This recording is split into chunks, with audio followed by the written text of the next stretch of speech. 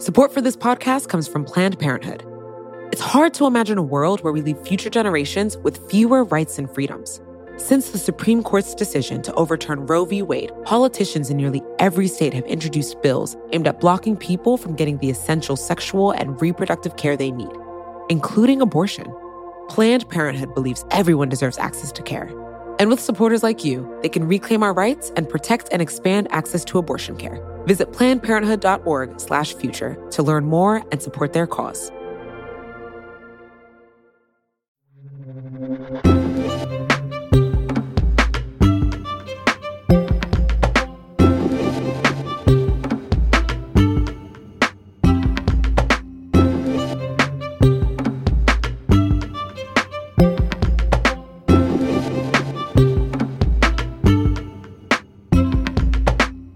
It's been just about 3 months since the world watched the video footage of George Floyd dying at the hands of Minneapolis police. In the weeks that followed, police reform was top of mind. We had protests, we had pledges, there was a Chaz, and then a CHOP.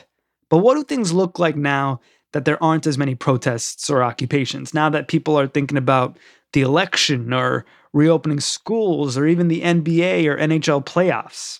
On today's show, we're going to take a look at the struggle to hold the biggest police department in the country accountable. We're talking about the $6 billion and nearly 40,000 officers of the NYPD.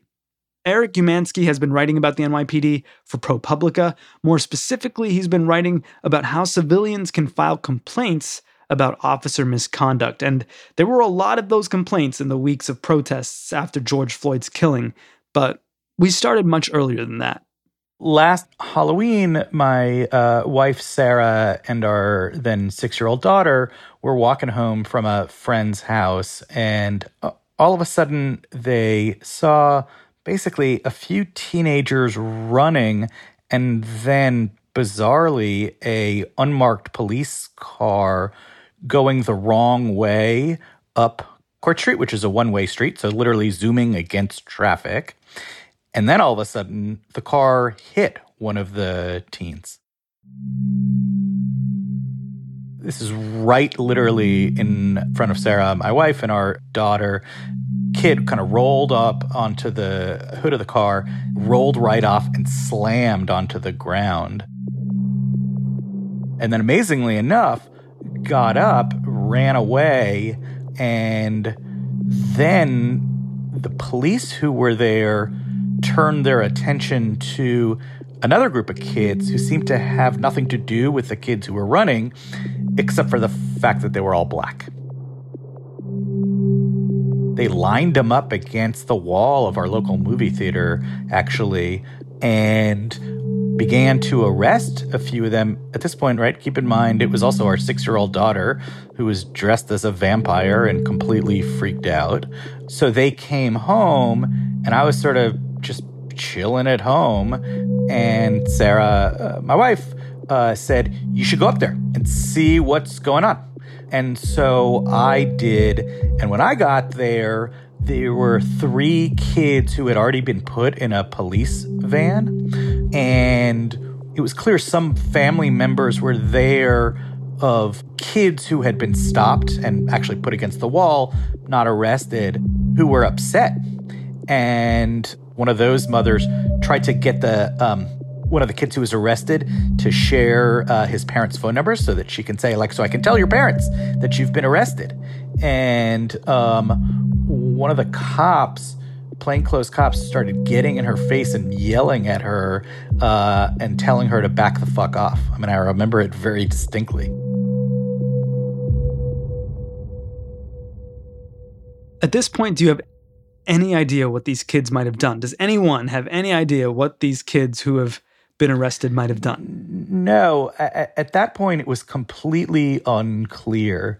And the truth is, I then didn't really know what to do. I had given my phone number to one of the kids who had been stopped but not arrested, and just sort of like, I don't know, that's a best practice, I suppose, if you're a real reporter, which, like, I'm not. I'm really an editor. And I went home, and then about 15 minutes later, that kid actually FaceTimed me and was like, you should come to the local precinct, which is literally on my street, 2 blocks away, because my friends are arrested. The parents aren't being allowed to see their kids, and you should just come.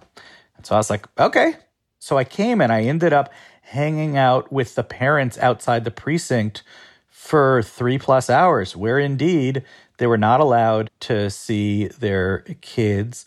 They actually hadn't been contacted by the NYPD. It was friends and family who had told them their kids had been arrested.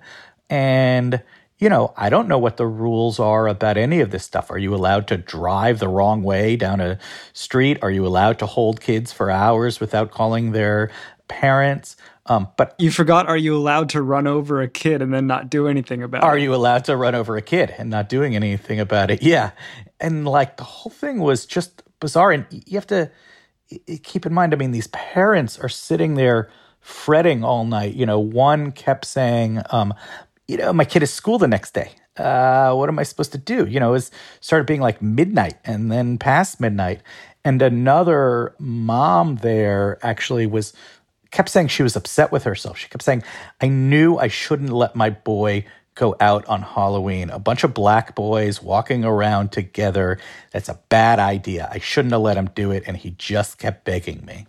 And you're like, And basically, the cops weren't really paying them any attention, the parents. They didn't sort of come out and really sort of talk to them and explain the situation.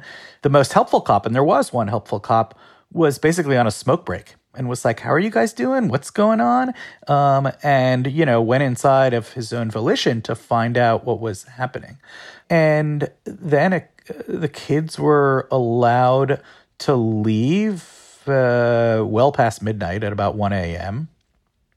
They were given no paperwork. There was nothing. They weren't charged with anything. They weren't told they were being charged with anything. And it was just sort of like, we probably have the wrong people. You can go home. And that's it. These kids were arrested, held in jail for a while, and then let go, never really finding out what they were arrested for? So eventually, and the kids had been asked about it, there was a robbery in a nearby park, and a kid had had his cell phone stolen and apparently had kind of been beaten up or kicked in the process. And, the police had said that these kids, quote unquote, fit the description. But, again, these kids didn't actually look anything like the kids who were running. If those kids had anything to do with it, I have no idea. And, one officer, a sort of senior officer, came out, and it was basically acknowledged that they didn't have the right kids. He was like, look, I'm sorry, everybody. I know that this is a hassle. We're just waiting for headquarters to sort of process the paperwork, and we're letting you guys go. It was clear he was like our bad, right? Without formally apologizing. So that's the end of that night. And I went home and I was like, what happens now? Is somebody responsible for checking out whether this was appropriate? Is there some check on this system? And on a very basic level, what the hell happened? So I did a very basic thing, which I just called the NYPD. And I said, this is what I saw. This is what my family saw. Can you help me understand what the deal is? And the NYPD's spokesman, by the way, is a former New York Times police reporter, a guy named Al Baker, who's very nice, and said, yeah, let me check it out. I said, great. And he came back to me and said, look, I checked it out. I don't know what your wife saw, but a police car did not hit a kid. I said, well, my wife saw it. And he said, I understand. I am telling you that the people involved, say it didn't happen. And, memory is a difficult, complicated thing. And I went back to my wife and I said, the police say this didn't happen. And she said, I am 100% sure it happened right in front of us. It happened. And I thought well, I'm going to look like an asshole here. But nevertheless, I'm going to go canvass the neighborhood and stores nearby and restaurants nearby to see if you can find other witnesses. And so that's what I did. I just walked around the neighborhood. And eventually I walked into a restaurant and I said, hey, I'm looking to see if you guys were open and if anybody saw this weird thing on Halloween. And the guy said to me, you mean where the cop car ran into a kid? And I said, yeah, that. And that was the first of 3 other people I spoke to. And eventually I went back to the police and I said, look, I now have 4 people, including my wife, who they all said they saw exactly the same thing. A police car going the wrong way down a one-way street and hit a kid. So I want your on the record response to that. They said, okay. And sent me a response that said, an unknown male who had fled the scene ran across the hood of a stationary police car. Let me just sort of translate that, which is to say, the car didn't hit the kid hit the car. And I said to them, I'm going to be really clear. I have 4 people who saw this, including my wife, and I'm going to include your response. I'm going to put it right against the fact that 4 individual people saw this, 5, by the way, if you include our 6-year-old daughter. And they said, yeah, go for it. And I was kind of dumbfounded. That is brazen. And to me, it sort of raised this more fundamental thing of like, if you sort of feel like you can do that, if you have that sense of kind of impunity where you can just say, don't believe all 4 or 5 of your lying eyes, you should believe what we're just telling you without, by the way, any evidence. They didn't provide any evidence. They provided a statement. Well, that's really troubling and sort of suggests the kind of mindset of impunity. And I did a tweet thread about it.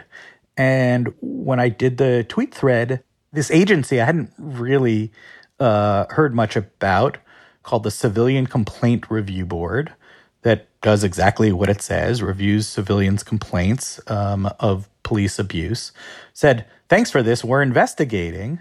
And quite frankly, I sort of patted myself on the back and felt like, impact, that's what investigative journalists are supposed to do. And thank you very much, everybody, and have a good night. And then I actually met with somebody from the CCRP, and I was like, yeah, so tell me how you guys work. And he was like, so listen, we are completely independent. We do our own investigations. We come to our own conclusions. And then, then the police commissioner has complete and utter discretion to just ignore or overturn everything we find. And I was like, what? Say that last part again?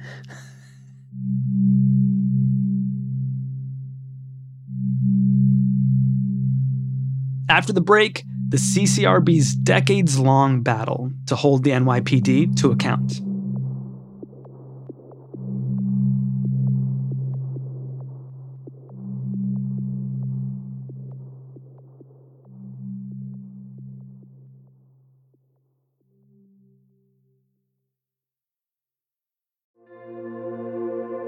Support for this podcast comes from Planned Parenthood.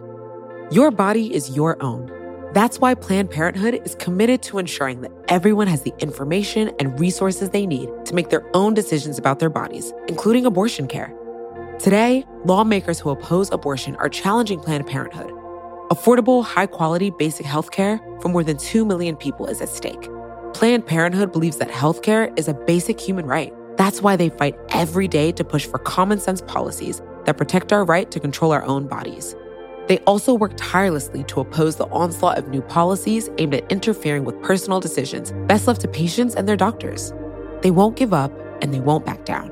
You can join Planned Parenthood in the fight to help make sure that the next generation can decide their own futures. The organization needs your support now more than ever. With supporters like you, they can reclaim our rights and protect and expand access to abortion care.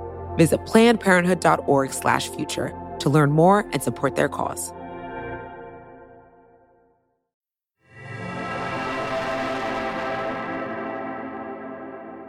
Eric, before we get to what happened to this kid who got hit by the unmarked police car, tell me about the history of this Civilian Complaint Review Board, the CCRB. So about 70 years ago, a coalition of community activists and community organizations basically got together and said, we're fucking sick of the police abusing Black and brown residents. And we need to create a mechanism for accountability here. And the city kind of was like, for a little bit. And a few years later, though, did create this thing called the Civilian Complaint Review Board that, and I think this is quite telling, consisted of 100% top NYPD officials with no actual civilians on it. What? The civilian part was, yes, they're civilians who are making the complaints, but the board isn't actually civilians. And that central tension of, yes, it's civilians, but the NYPD really kind of holds the string behind the scenes, has been a dynamic now throughout its whole life in, ways that is evolved, but that you can very much see the original DNA.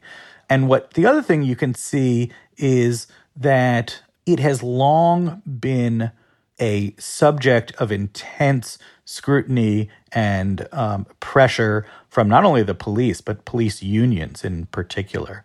When in the 1960s, Mayor Lindsay moved to actually make it a civilian board, the unions forced him to actually roll it back. And, some of what they said was just explicitly racist. You had this one union leader who said, I'm sick and tired of minorities constantly griping. Who won that fight? The unions.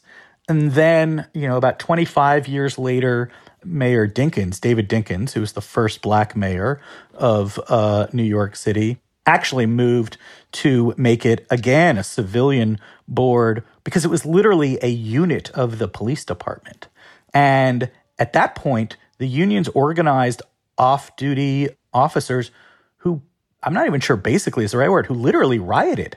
Thousands of cops stormed through the barricades and ran on top of cars as they charged the stairs of City Hall.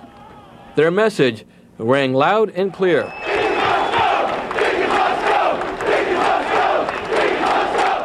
And held up all sorts of signs that were very clearly racist. Like one said, fire the washroom attendant, referring to Dinkins.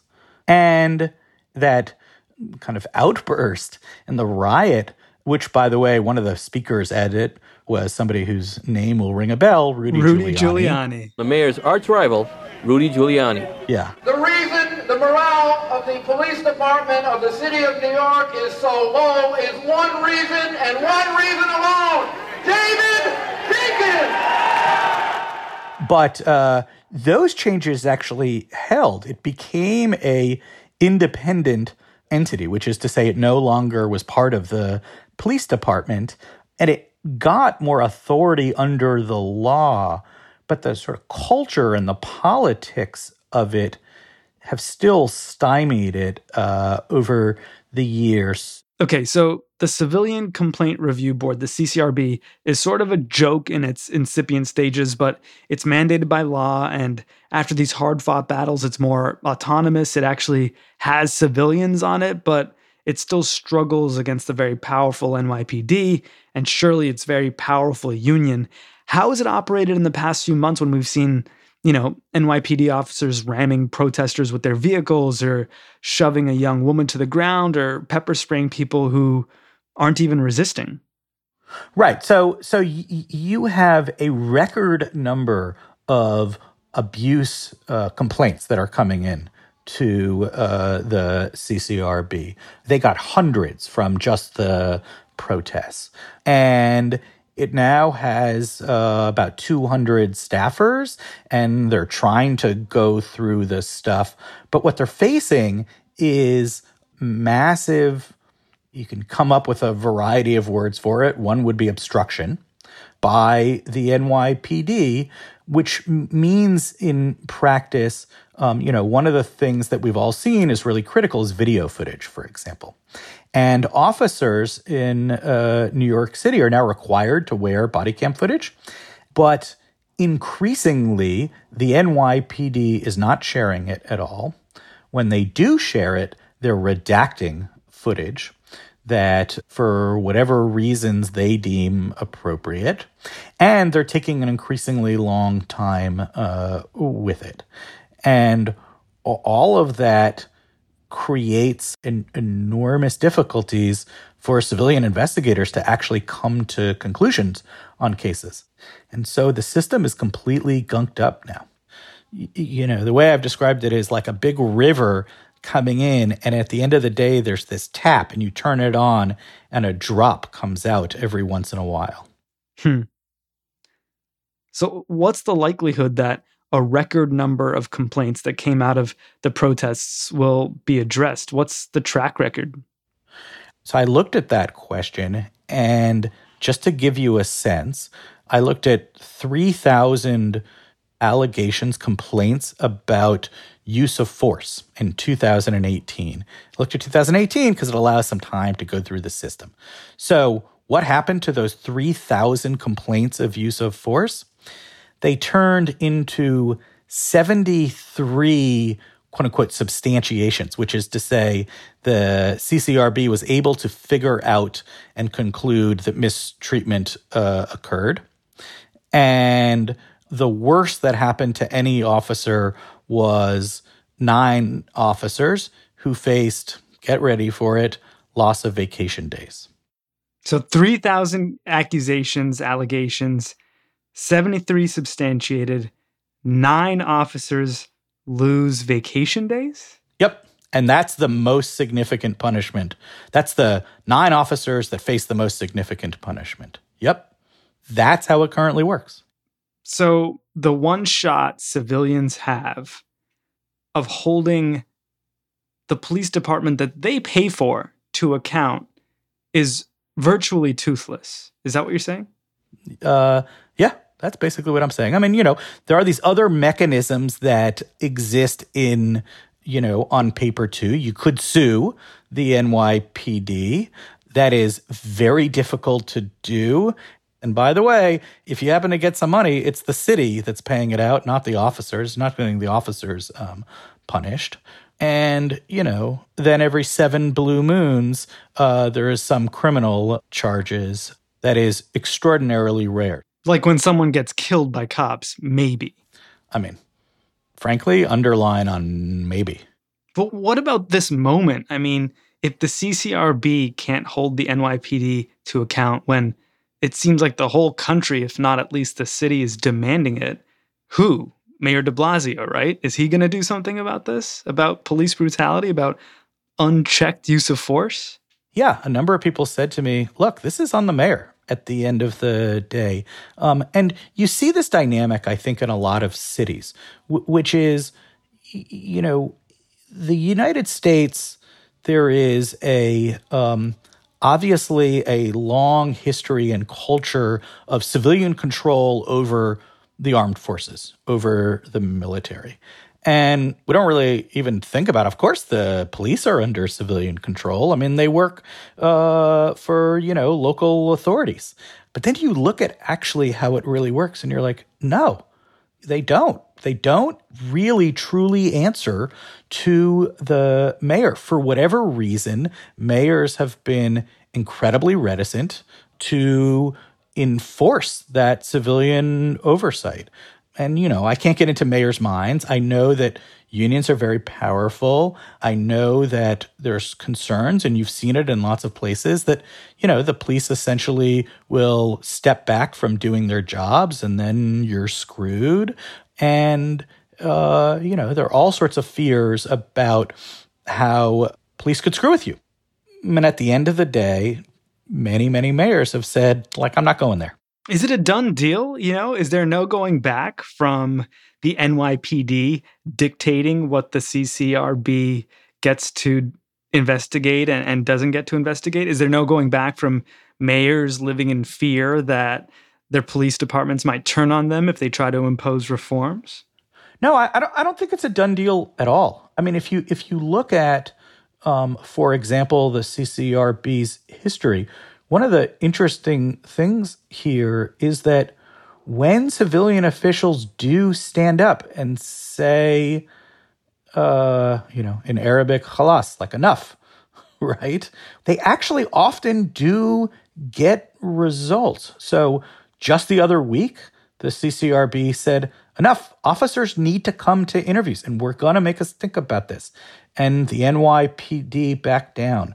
30 years ago, when Mayor Dinkins said, I am going to make this an actual civilian board and not a part of the police department. The police unions fought really hard, and then what happened is Dinkins won, right? So I don't think it's at all a fait accompli at all. And people should not presume, in fact, that the history of this is it's sort of ever thus. In fact, if you think about it in the long arc, it's been getting more authority over the years.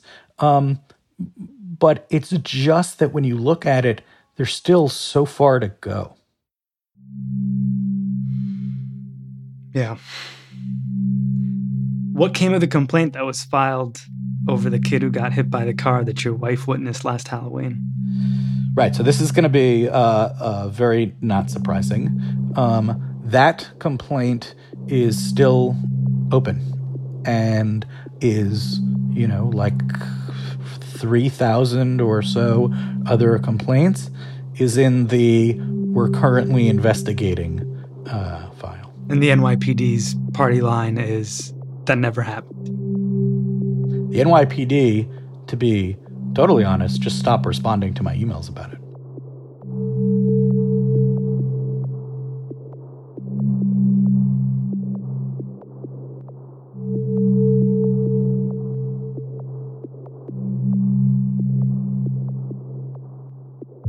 Eric Umansky is an editor at ProPublica. You can find his reporting on the NYPD at ProPublica.org. It's worth noting that there has been at least one significant reform to policing in New York since the widespread protests earlier this summer. The state repealed a statute known as 50A that prohibited the release of reports on officer misconduct that previously got in the way of investigating complaints. As a result of that repeal, something like 320,000 previously sealed complaints against the NYPD were released online today. That's 320-something thousand complaints that were filed with the Civilian Complaint Review Board, the CCRB, that were closed after an investigation and now reopened for the world to see. I'm Sean Rameswaram. This is Today Explained.